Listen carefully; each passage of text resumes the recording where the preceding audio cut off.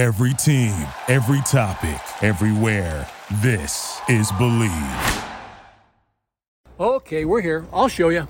Dude, this is a national ballpark museum. They've got displays about all the great old ballparks, not old ball players. And I do mean old. Hey, that's not what I heard. I heard they got a display that features the first homegrown Colorado Rocky. And that would be me. Okay, look, there's Bruce Hellerstein over there. He owns the place. Let's go ask him. Hey, that's fine with me. Hi, Bruce. How's it going? Manny, Mark, good to see you guys. Come on in. Hey, Bruce, Manny here doesn't believe me. He doesn't believe you've got a Mark Knudsen display here at your museum. Well, he's sort of right. Right over here, we've got a display all about the Denver Zephyrs. I'm pretty sure Mark's Zephyrs baseball card is in there somewhere. Oh, his minor league card. I gotcha. Hey, it's something, right? If you say so. So, you two just come down here to see the displays? Actually, we're getting ready to do our podcast. Oh, wow, that's great. I had no idea they let you back on the air, Mark. What's your show called? It's the Park Adjusted Rockies podcast. And now, here are your hosts, Mark Knudsen and Manny Randhawa. Give me a Knudsen. Knudsen! Thank you. The first road trip went much as expected, and now it's time for opening day Coors Field style. Did we learn anything from the start on the West Coast? Who might be a hero at 20th and Blake this week? Break out your thesaurus. We're joined by our favorite and yours, Thomas Harding of MLB.com, to discuss what fans should expect from this year's Rockies, who might be a swap transfer candidate, who can't get stricken, and how to deal with knocks and niggles. More of Thomas is always a good thing, and it's coming up next on the Park Adjusted Rockies podcast. Stay tuned. The place to catch all the big game action is at Stoney's Bar and Grill, now with 4 great locations, including Winter Park and the original at 11th and Lincoln. Great food, great service, and unrivaled game day atmosphere. There's no better place to watch your favorite teams in action. To find out more, check out stonysbarandgrill.com. Opening day has arrived, Manny. Coors Field will be hopping this weekend. Washington Nationals come to town. The opening series, opening road trip, kind of what we expected. They have a chance to win anytime Marcus and Freeland take the mound. Not so much. The net went 3, 4, and 5. That's how it played out. A 2 and 3 road trip. Not terrible, but kind of indicative of the way the season's going to go, don't you think? Yeah, I think that's exactly right. I think it's it's indicative of how the season's going to go. They have they're going to have these flashes where they show some good things, especially with the younger guys, and then they're going to have games where what we're kind of used to seeing. So on the podcast, we have the great and the one and only, the inimitable Thomas Harding of MLB.com on the podcast today to discuss the opening week and on the 30th anniversary, by the way, of the first ever Colorado Rockies regular season game, April 5th, 1993 at Shea Stadium. The Rockies faced Doc Gooden and the New York Mets. So welcome, Thomas. Welcome. Thanks for having me, guys. All right, we're ready. We're ready for a new season, I guess. Ready to win a championship as the media, anyway. That's right. That's right. You know that first road trip, I think you guys were right. I will say that Austin Gomber pitched well enough to win in the game in San Diego, but the thing that was, I would say, concerning, except we expected it, was that game against the Dodgers last night. They had a chance to win that thing, especially getting bases loaded, nobody out, meat of the order coming up, and not scoring a run. I mean, on the road, you've got to take advantage of those opportunities. I think that game was winnable. Marcus gave up some home runs, but otherwise pitched pretty well. If they're able to score, then they've got a chance to win it. But it was the same the night before too. You give up 4 runs, but you have the bases loaded and nobody out 1 inning. You put on 2 on and yes, and 1 out in the 9th. I think that's what it was. And yeah, absolutely, you have a chance to win it. And honestly, giving up 4 runs to the Dodgers in a start, I mean, it's not what you expect from Marcus, but at the same time, it's also, or that's not what you want from Marcus, but at the same time, that's not bad. Well, historically, he's pitched pretty well against the Dodgers, especially at Dodger Stadium. So they need superhuman efforts out of he and Freeland if they're going to win those kinds of games. Well, or they just need a professional, normal, expected major league effort out of their lineup. And not only that, last night they had 2 guys on, and Crone, after the Player of the Week, he's kind of falling into a slump. He pops out at that point. I mean, they had opportunities to score runs, and you cannot, as much as they have to, you cannot win every game 2-1 on the road. What did you see from Marcus? Because I think that's the biggest thing takeaway. Because the lineup is going to go through ebbs and flows like every lineup, but because it's this lineup and not exactly one of the better lineups in the game. And with a lot of young players, it's going to go through more flows than whatever you want to get, ebbs than flows. But what about Marcus? Because I think, like Mark alluded to, Marcus and Freeland getting things going is going to be so key for them this year that in terms of whether they're going to be competitive at all for a while or not. So what happened last night? Because he looked great, in the spring, and he looked great in the first couple of starts that he made, or the first start that he made this year. What was it last night was he? I mean, he, again, location, because if you give up home runs, usually it's missed location or you leave a ball over the plate. What did you see from him? It was exactly that, just, some missed locations. And he's a guy who likes to live in the strike zone. And when you live in the strike zone, every now and then, if you don't hit the exact location, you're going to give up some home runs.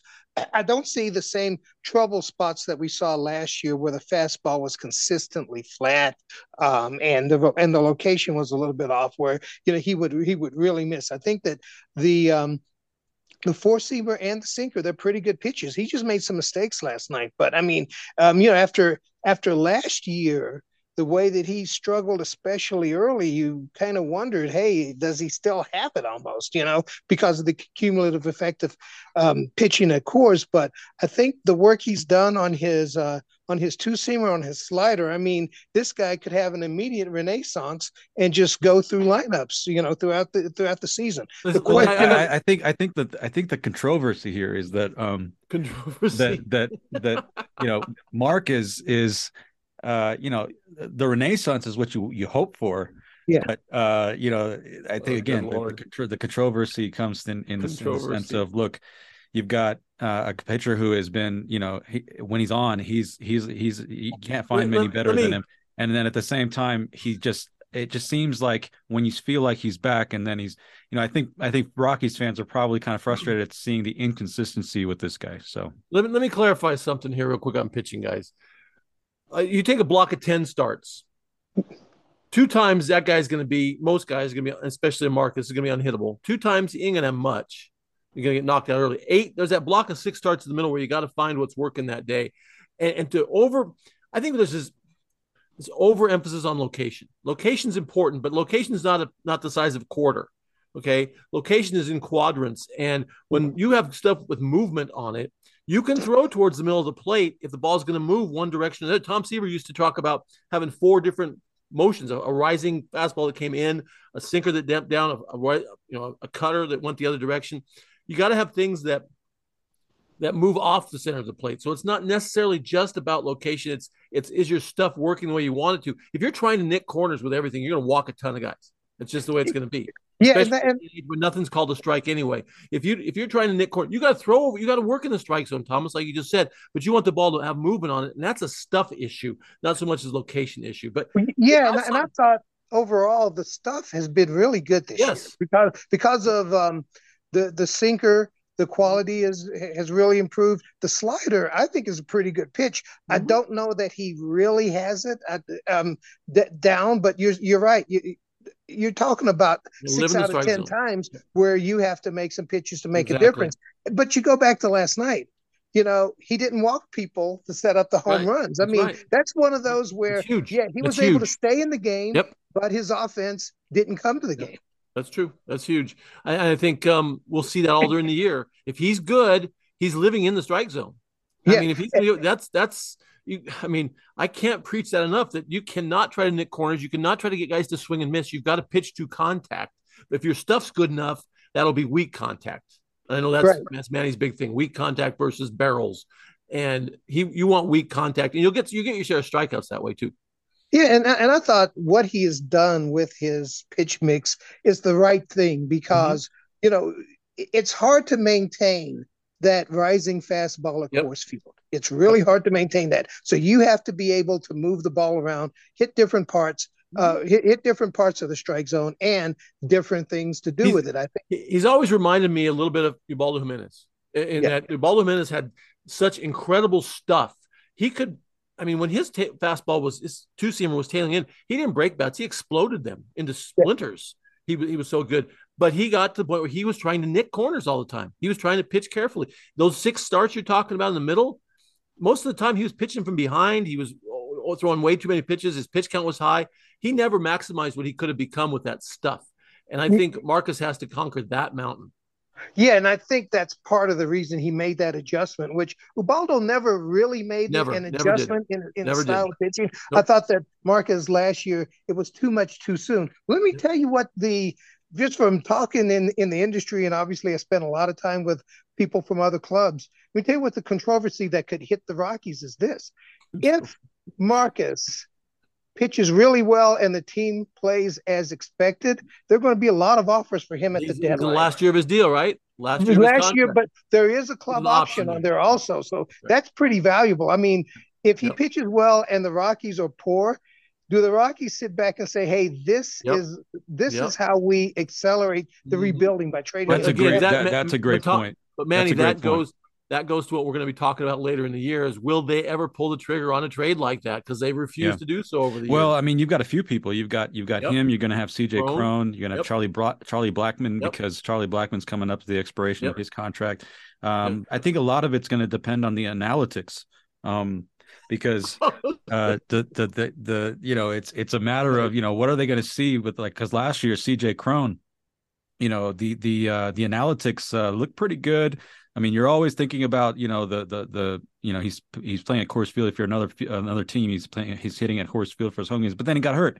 So I think this year, CJ started off super hot. I mean, you wonder, if he can carry that through the season, the Rockies are going to be in a pretty good position. And if Blackmon does the same, I mean, Blackmon actually has, he's already got a home run on the season. He's coming out of the gate pretty well. So it's going to be a very interesting trade deadline. Yeah, and it's a lot, and the young guys too, right? The young guys, they have to feel like the young guys are ready to step in and take those roles.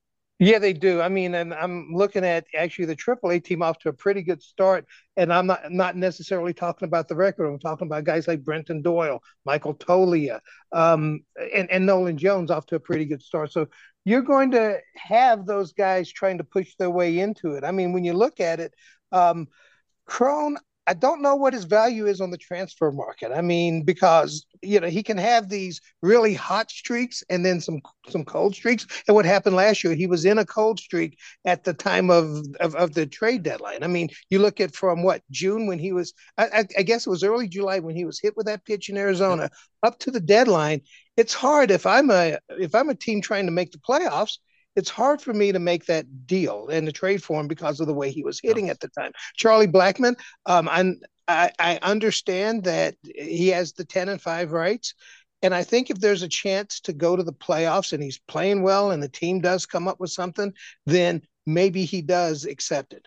I mean, swap transfers are always tricky, right? Because, you have a situation where, the teams that usually, with respect to the Rockies, the teams that are on the other side of the swap transfer transaction, that's a they're in a different spot. They're in a different place. They're looking for, help right away, whereas the Rockies are looking for down the road. And again, it goes back to what Mark said. Will the Rockies be aggressive this coming trade deadline? Because if they are sellers. Yeah, because if they are, and it kind of goes also to what's happening tomorrow in the home opener. You got fans coming to Coors Field tomorrow. It's going to be a sellout. It always is. This is a dawn of a kind of a new era for the Colorado Rockies. It ought to be anyway. And you hope that the Rockies find that kind of identity where it's like, look, we're looking for this new identity. We're playing the young guys. We know we're not going to say it out loud, but we know where we're going to be probably at the trade deadline. And we're looking to, like you said, Thomas, accelerate the rebuild, which is not, they won't use the R word. We'll call, we can come up with a different word for it. But the bottom line is that's what they're doing. So will the fans look back at tomorrow, the ones who attend, and say that was the start of something new for the Rockies after a time in which they were kind of, lost in the wilderness because of 3 or 4 years after the departure of Story and Arenado and LeMahieu, and their identity was those guys, and then they left, and then there was nothing, and now there's what? And that's the question. Well, I think that question won't be answered at the home opener because you're looking. Oh no, it won't be answered at the home opener. Right. But I mean, looking back at it, I mean, by the next year or two, are we going to say that was the start of something?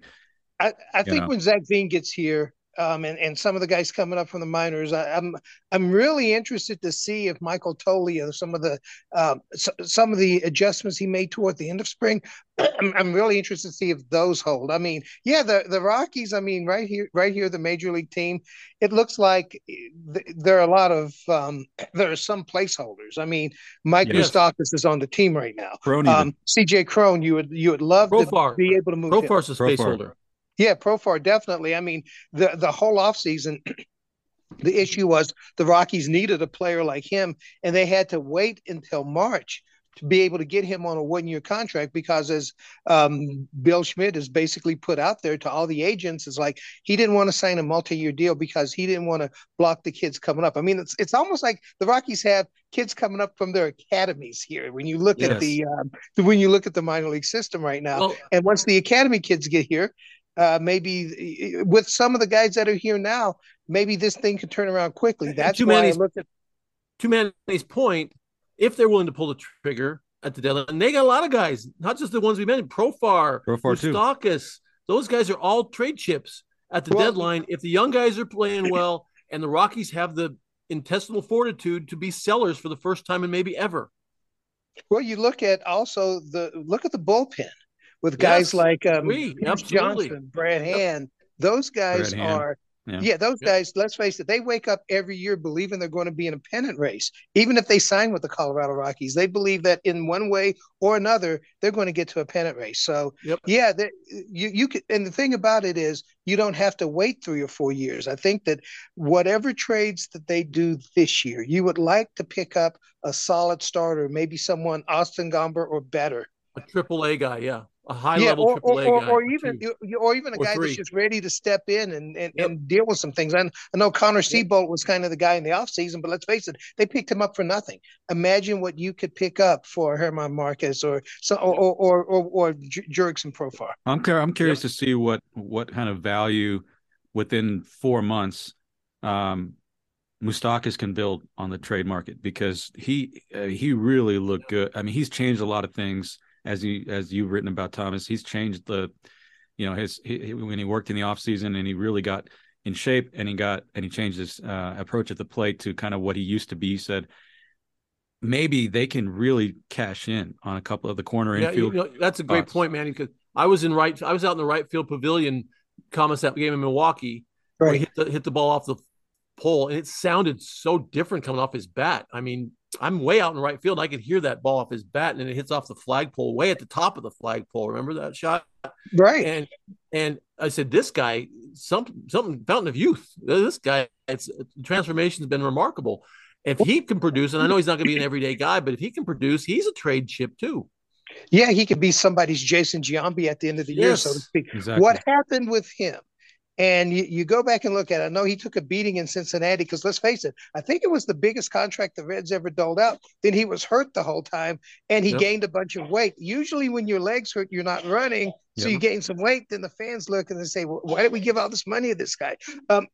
What I've liked about him is just kind of the way that he's been willing to fit in, willing to talk to some of the younger players. I mean, he may look at himself as a trade training too, right? He may be thinking, "Hey, if I just get ready in 4 months, I can be out of here."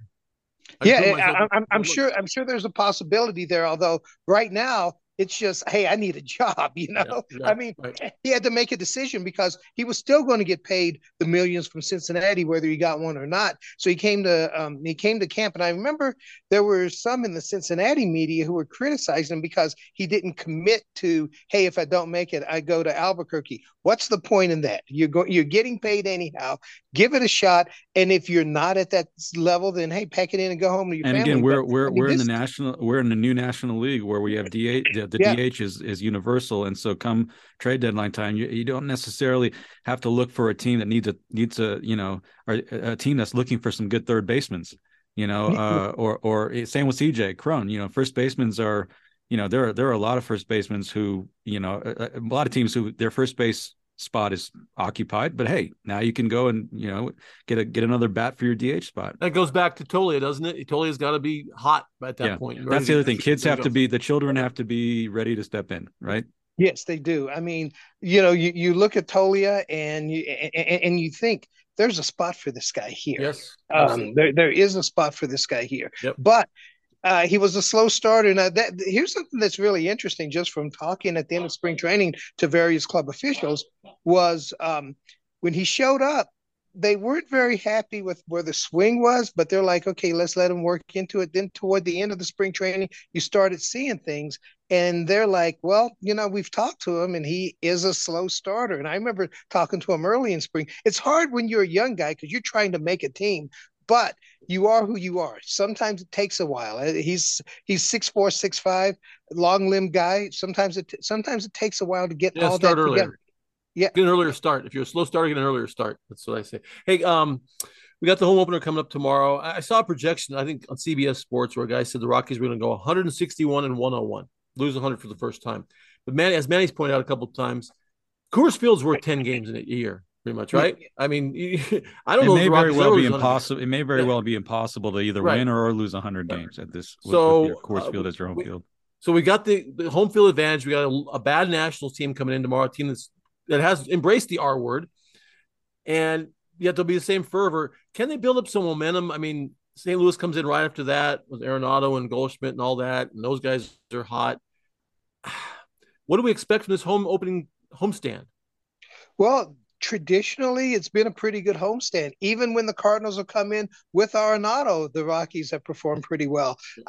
You're right. It is hard to win 100, hard to lose 100. Yep. I think that the Rockies, maybe until the end of time, they need to keep that going because there's got to be something unique about the franchise. Well, there's a lot unique about it, but there's got to be something when you look at the analytics of what they've done in their history. There's got to be something like that.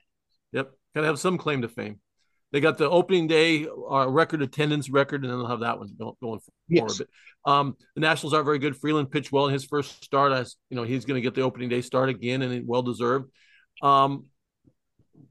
Everything points to a good start, and it's been weird because a lot of times that home opener has been a precursor for the rest of the season. Sometimes not, obviously, but a lot of times it has. Come from behind, win, and then they go off and have a playoff season, stuff like that. I wouldn't be shocked if the Rockies look really, really good tomorrow, and everybody got real excited. And then now you go back to temper that enthusiasm because the National League West, as we know, is going to be a gauntlet.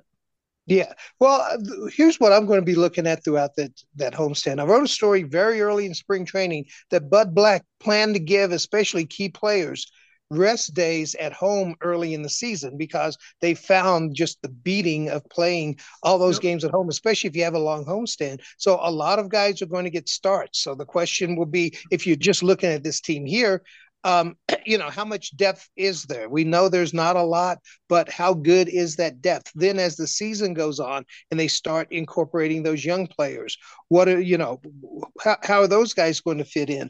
I don't think that they're going to overplay anybody. The one guy that I think that they're going to keep going to the well with is Ezekiel Tovar, who did not start great with the bat, but this guy plays defense and it's going to be there, and you just have a sense in dealing with him and getting to know him that he can withstand a 2 for 20 or something like that. So, but after that, it's how deep is this roster? How many guys can you start? And when you do sit key players, can they come off the bench and make a difference later in games? I think they're on the right track. Jim Tracy did this a lot. He would talk about how, early in the season, he'd give guys off. And then toward the end, you got to crack the whip in August and September to try to get to the playoffs and do the best you can in the Western Division of the National League.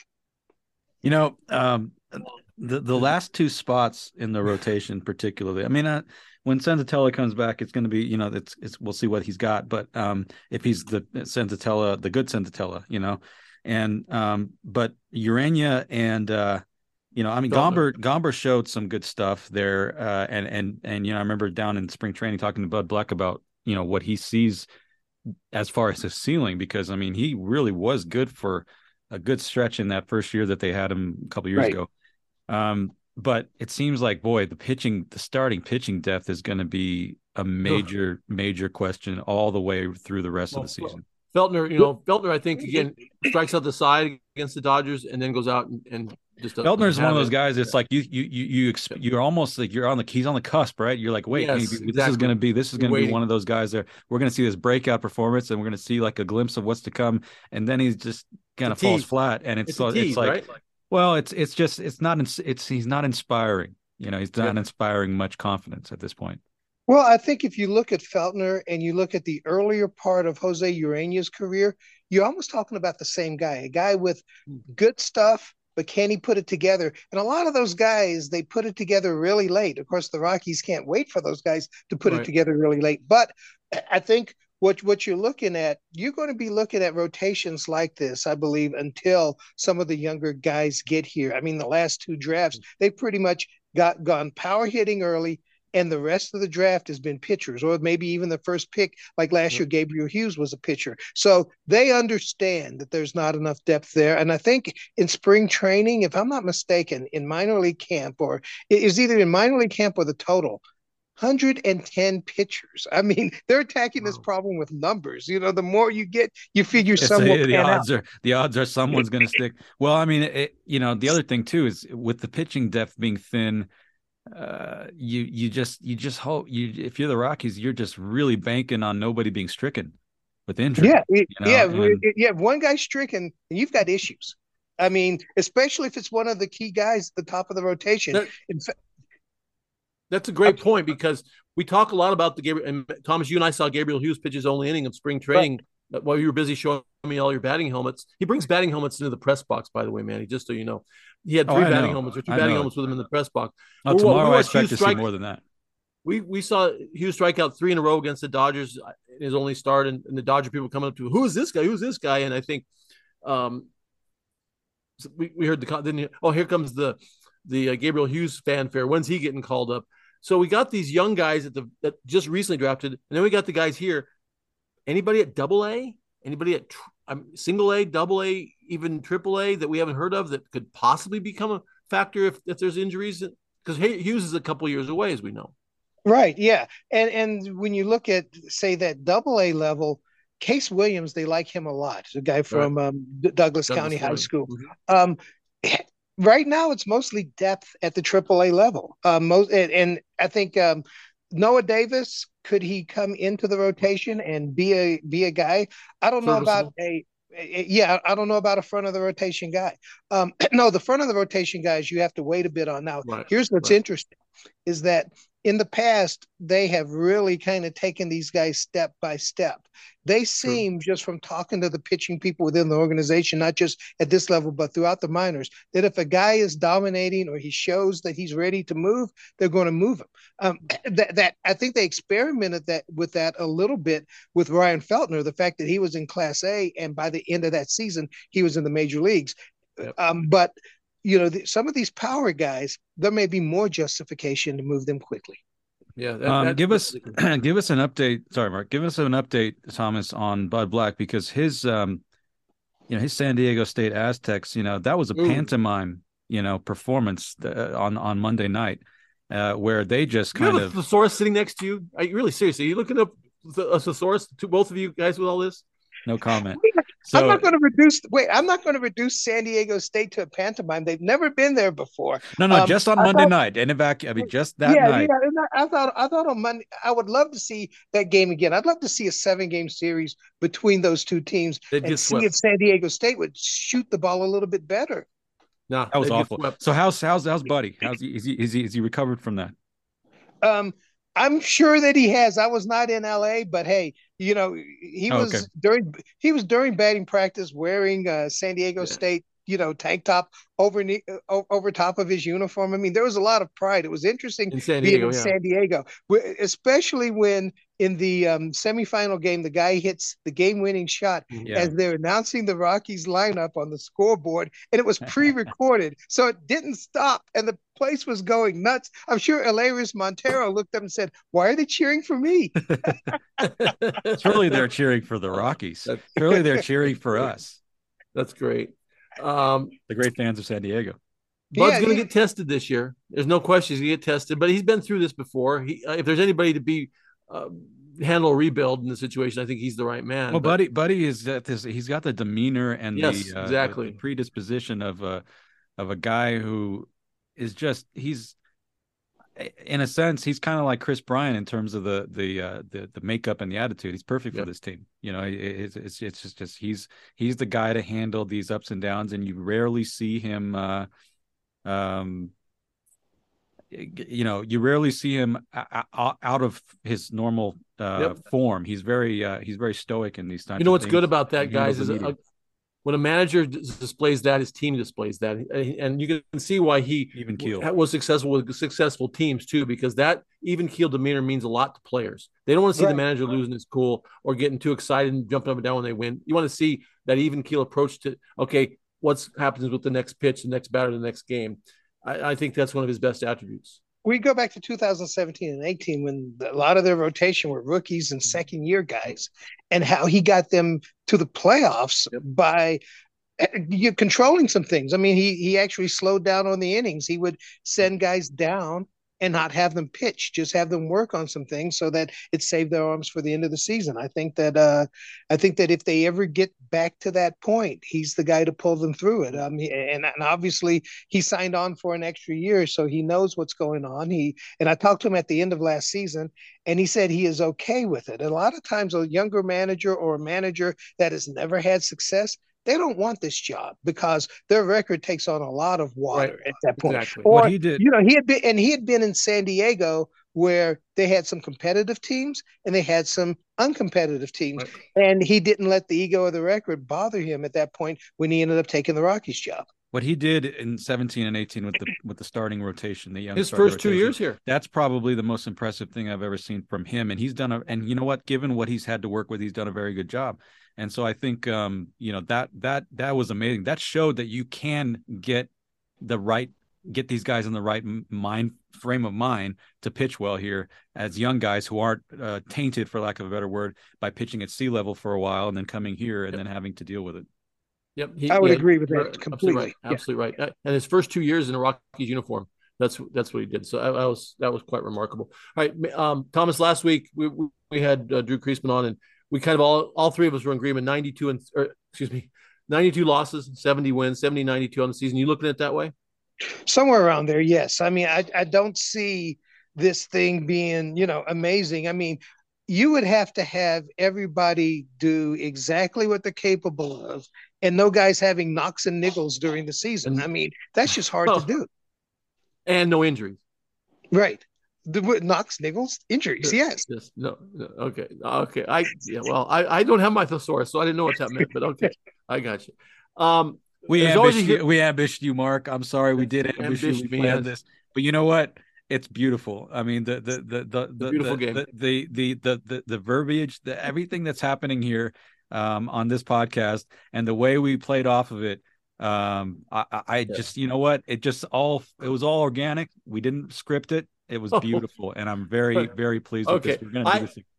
I saw Clint Barmas on Saturday. His high school team beat the daylights out of my high school team on Saturday. He was an opening day hero for the Rockies. Who's going to be the hero tomorrow, Thomas?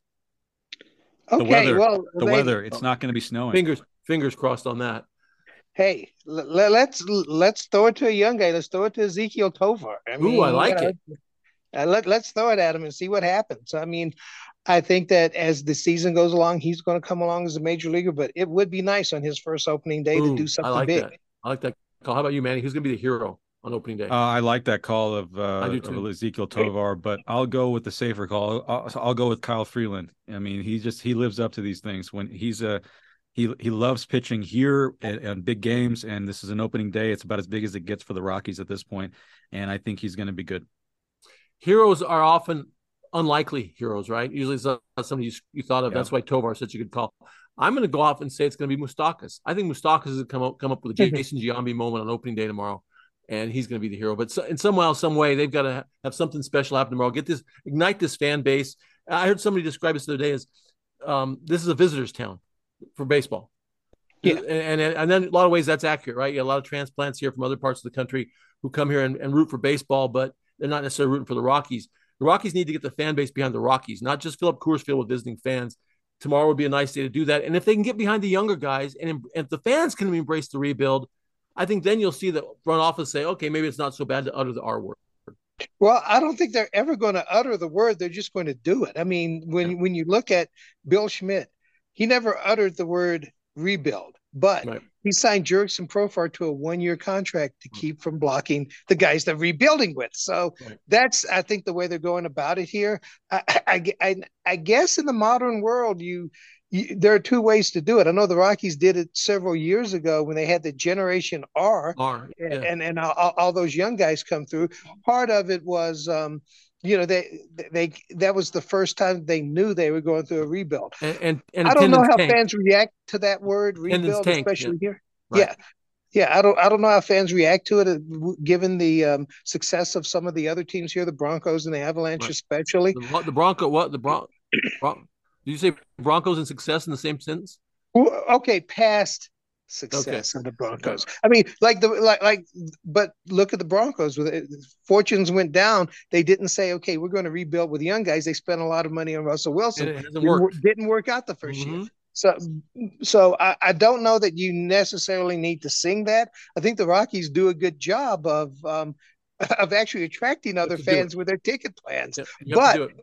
But a lot of those guys take off their Cardinal shirts and they have Rocky shirts beneath them if the team is good. Okay. All right. Manny, quit looking at your thesaurus. He's trying to come up with a way to close this out. All right. Hey, Thomas, we appreciate it. We know you got a lot of work to do in preparation for tomorrow. We will see you at the ballpark. And stay clean, stay healthy, and don't necessarily have to bring your batting helmets to the game tomorrow. Well, I'll find you. We'll look at it. I will send you guys a text with the latest. Okay. Sounds good. Obviously. The latest. Thanks, Thomas. There you go. The one and only Thomas Harding and his thesaurus off the Coors Field. Manny, you got a closer, and I'm sure it's going to have a lot of big words in it. I'll try. Coming out of the bullpen. Manny's like the Rockies bullpen. I'll try. Manny's going to close it out right after this. Stay with us. It's the Park Adjusted Rockies podcast. We're back right after this. The place to catch all the big game action is at Stoney's Bar and Grill, now with 4 great locations, including Winter Park and the original at 11th and Lincoln. Great food, great service, and unrivaled game day atmosphere. There's no better place to watch your favorite teams in action. To find out more, check out stonysbarandgrill.com. On this, the 30th anniversary of the first regular season game in the history of the Colorado Rockies, why don't we count down the 10 greatest moments in Rockies history? I say we, but these are my rankings, so I guess you'll just have to put up with them if you disagree. Number 10. Behind 6 2/3 scoreless innings from Kyle Freeland, a shutdown performance by the bullpen, and a clutch go-ahead single up the middle by Tony Wolters in the 13th inning, the Rockies reached the National League Division Series with a 2-1 win over the Cubs in 13 innings at Wrigley Field. It was the first Division Series appearance for Colorado in 9 years. Number 9. Ubaldo Jimenez throws the first and to this day only no-hitter in Rockies history against the Braves in Atlanta on April 17, 2010. The right-hander walked 6 and struck out 7 over 128 pitches. Number 8. Carlos Gonzalez walks off the Chicago Cubs with a 3-run homer to complete the cycle on July 31, 2010 at Coors Field. Cargo singled in the first inning, tripled in the third, doubled in the fifth, and smashed an upper deck home run in the ninth to win it for Colorado. Number 7. 7 years later, Nolan Arenado achieves the same feat at Coors, capping the cycle with a 3-run walk-off homer on Father's Day in 2017 against the Giants. Arenado got the hardest leg of the cycle out of the way early, tripling in the first inning. He then singled in the fourth, doubled in the sixth, and belted his unforgettable homer over the left field wall in the ninth. Number 6. Larry Walker is elected to the Hall of Fame in 2020, becoming the first Rockies player and the first Canadian-born position player to be inducted at Cooperstown. Number 5. The Rockies clinched their first ever postseason berth in just their third year of existence when they erased an 8-2 deficit to beat the Giants at Coors Field on the final day of the 1995 regular season to win the first NL wildcard spot in history. They were beaten in the National League Division Series by the eventual world champion Braves, but they gave Atlanta all it could handle in a 4-game NLDS. Number 4. Dante Bichette belts a walk-off homer to beat the Mets in the 14th inning of the first ever game played at Coors Field on a frigid April night in 1995. It instantly became one of the most iconic scenes in franchise history. Number 3. The Slide. Did Matt Holliday touch home plate against the Padres in game number 163 to decide the NL wildcard winner in 2007? In the end, it really doesn't matter because he was called safe and the Rockies continued a magical run that would culminate in a World Series appearance. Number 2. Eric Young homers in the first home plate appearance by a Colorado Rocky, launching the first pitch he saw from Expos starter Kent Bottenfield over the wall in left center field at Mile High Stadium, sending 80,000 fans who had been waiting for an MLB franchise for decades into a frenzy. And number 1, the Rockies win the pennant. On October 15, 2007, Colorado secured its first and to this day only National League pennant when Eric Burns grounded out to shortstop Troy Tulowitzki. When first baseman Todd Helton clutched the throw from Tulo, the Rockies capped an unbelievable run in which they won 21 of 22 games before being swept by the Red Sox in the World Series. 30 years on, no division titles, no World Series titles. But there have been some great moments in the history of the Colorado Rockies. They'll hope to top some of those in the years to come, though it may very well be a few years to come before that happens. Manny avoids any of those knocks and niggles for yet another save, closing out another W for the Park Adjusted Rockies podcast. Our thanks to the one and only Thomas Harding from MLB.com for his loquacious contributions this week. And as always, thanks to you for listening. We'll catch you later. Thank you for listening to Believe.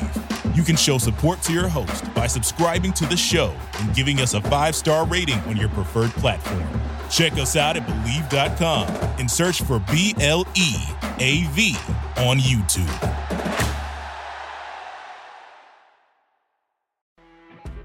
You know when you're listening to a true crime story that has an unbelievable plot twist that makes you stop in your tracks? That's what our podcast, People Are the Worst, brings you with each episode. I'm Rachel. And I'm Rebecca. We're identical twins who love true crime cases that make you say, didn't see that coming, and we hate the people responsible for them. Listen to People Are the Worst now on Apple, Spotify, or wherever you get your podcasts.